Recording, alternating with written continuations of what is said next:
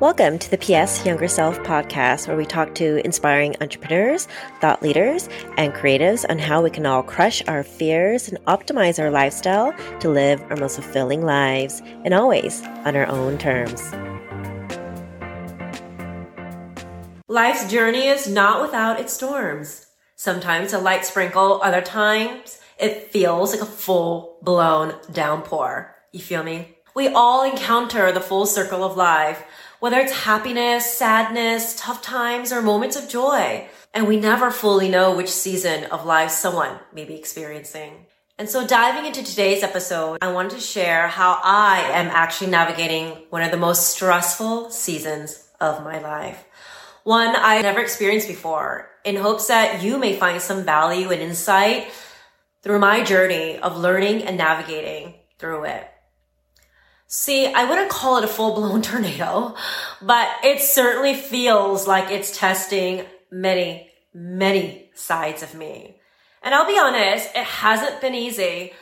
I've witnessed how it was starting to change my attitude and energy into something, quite frankly, I didn't like. It was getting ugly. I was beginning to catch myself falling into a victim mentality, which I worked really hard on and never really made it my default mode of thinking in life.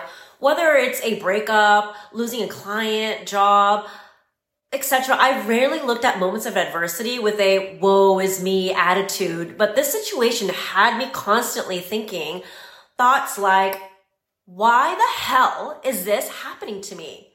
How did I get so unlucky? This is so unfair. And even blaming myself, like what I could have done to better protect myself from these people. Moreover, I caught myself complaining about the situation to literally anyone who would listen. These negative thoughts and feelings were literally zapping me dry of my natural, positive, and optimistic perspective in life. And I was starting to feel jaded about my experience living in Portugal. Until I had enough of feeling shitty about the situation. And not only was it all consuming and overshadowing so many other areas of my life that I was truly grateful for and happy and content with. And none of the positive affirmations worked for me. And personally, I have never prescribed to the school of thought that just repeating affirmations would solve my problems. Sure, there's plenty of scientific proof that positive thinking can help rewire our neural pathways in our brain. This explains neuroplasticity, but affirmations alone will not change the outcome of this situation, nor always lead to a change in behavior or my deeply ingrained subconscious thoughts. So I knew that no amount of positive affirmations, i.e., it will get better, I also knew no amount of complaining about it and festering in the negative energy would turn the situation around. What finally clicked though, for me in getting out of this negative funk and preventing myself from letting something from sucking every bit of my positive energy out of me, was changing my frame of reference. This means a set of criteria or perspective that we have and how we perceive and evaluate or understand something. It's the point of view that influences how we interpret our events and experiences in our life. So this meant I had to completely change the way I was looking at this situation and interpreting this stressful, unfortunate incident, or allow it to turn it into bitter resentment. That's when I reminded myself of my favorite Stoic concept, which I learned during the pandemic when I was diving into Stoicism for the very first time. And the phrase consists of just 2 words, but its philosophical meaning is so profound and quite frankly really beautiful, allowing me to change my frame of reference to reevaluate and see this situation through a more empowering lens. And that phrase is, amor fati, which in Latin means love of fate. It's this idea and mindset of accepting how things happen in our lives, yes, even the bad, and external factors we can't control. Furthermore, amor fati is not about just accepting the bad circumstance in some passive way, but embracing it as part of my fate and turning it into something really great and an opportunity that benefits me in greater ways, or even if it's simply building my character in new ways. It's thinking to ourselves, okay, I accept that this has happened in my life as part of my fate. So how can I now become better because of this has happened to me? How can I take the most of this and how can I turn this into an opportunity for something bigger and better in my life? If we examine this concept through the lens of Friedrich Nietzsche, he speaks of amor fati as a genuine love for everything that happens to you, even the very bad. He advocated for affirming all aspects of our lives, including the suffering and the hardships, as an essential component of our overall existence. He didn't believe in merely enduring the adversities and accepting it, but to really actively love it, affirm it, find meaning and value, even in the most challenging circumstances. While the Stoics, on the other hand, see it as an idea of living in harmony with just the natural order and the cycle, the universe, and our life, while still cultivating some virtue, personal growth, inner strength, and development.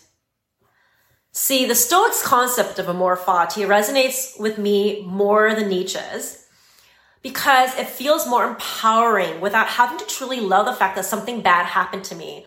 And quite frankly, I'm not going to love it, ever. Period. However, how it will all unfold is still TBD.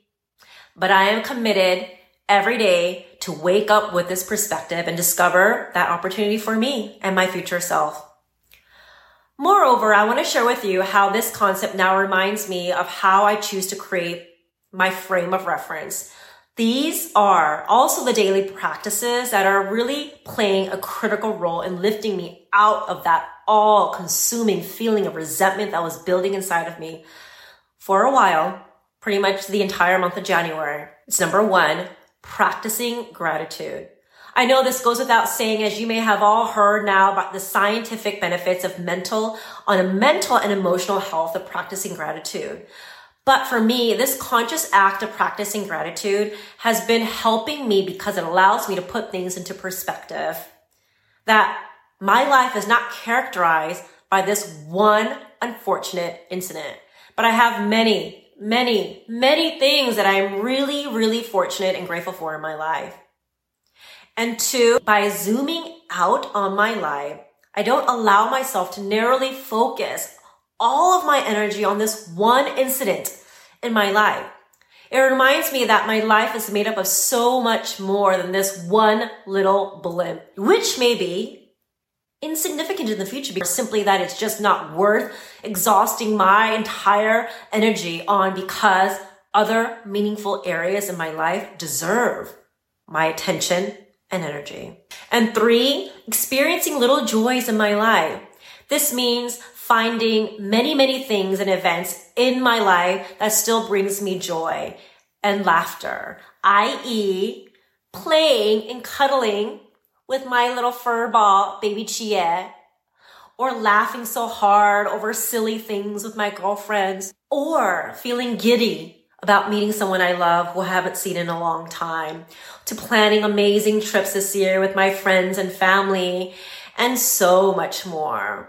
This conscious effort in redirecting my energy to what lights me up. I know my life is not defined by this one unfortunate incident, as I actively embrace the concept of amor fati that I have deeply believed in for a while and live by. I am eagerly also anticipating and really curious about the emergence of a stronger, more empowered version of Chris O in the future. So, P.S. younger self, amidst life's twists and turns and through its seasons of ups and downs, remember, you are the architect of your life's quality. Embrace the wisdom of amor fati in times of hardships, for they will hold the seeds of greater opportunities for your future self. And thank you everyone for tuning in to another episode of PS Younger Self. It really means a lot to me that you're spending your time with me. So if you like this episode, please be sure to subscribe at Apple Podcasts, Spotify, or just about anywhere you listen to your podcast. And leave me a review. Tell me what you think. It really helps me get more valuable content to you guys. So until next time, take care and remember to always live your life on your own terms.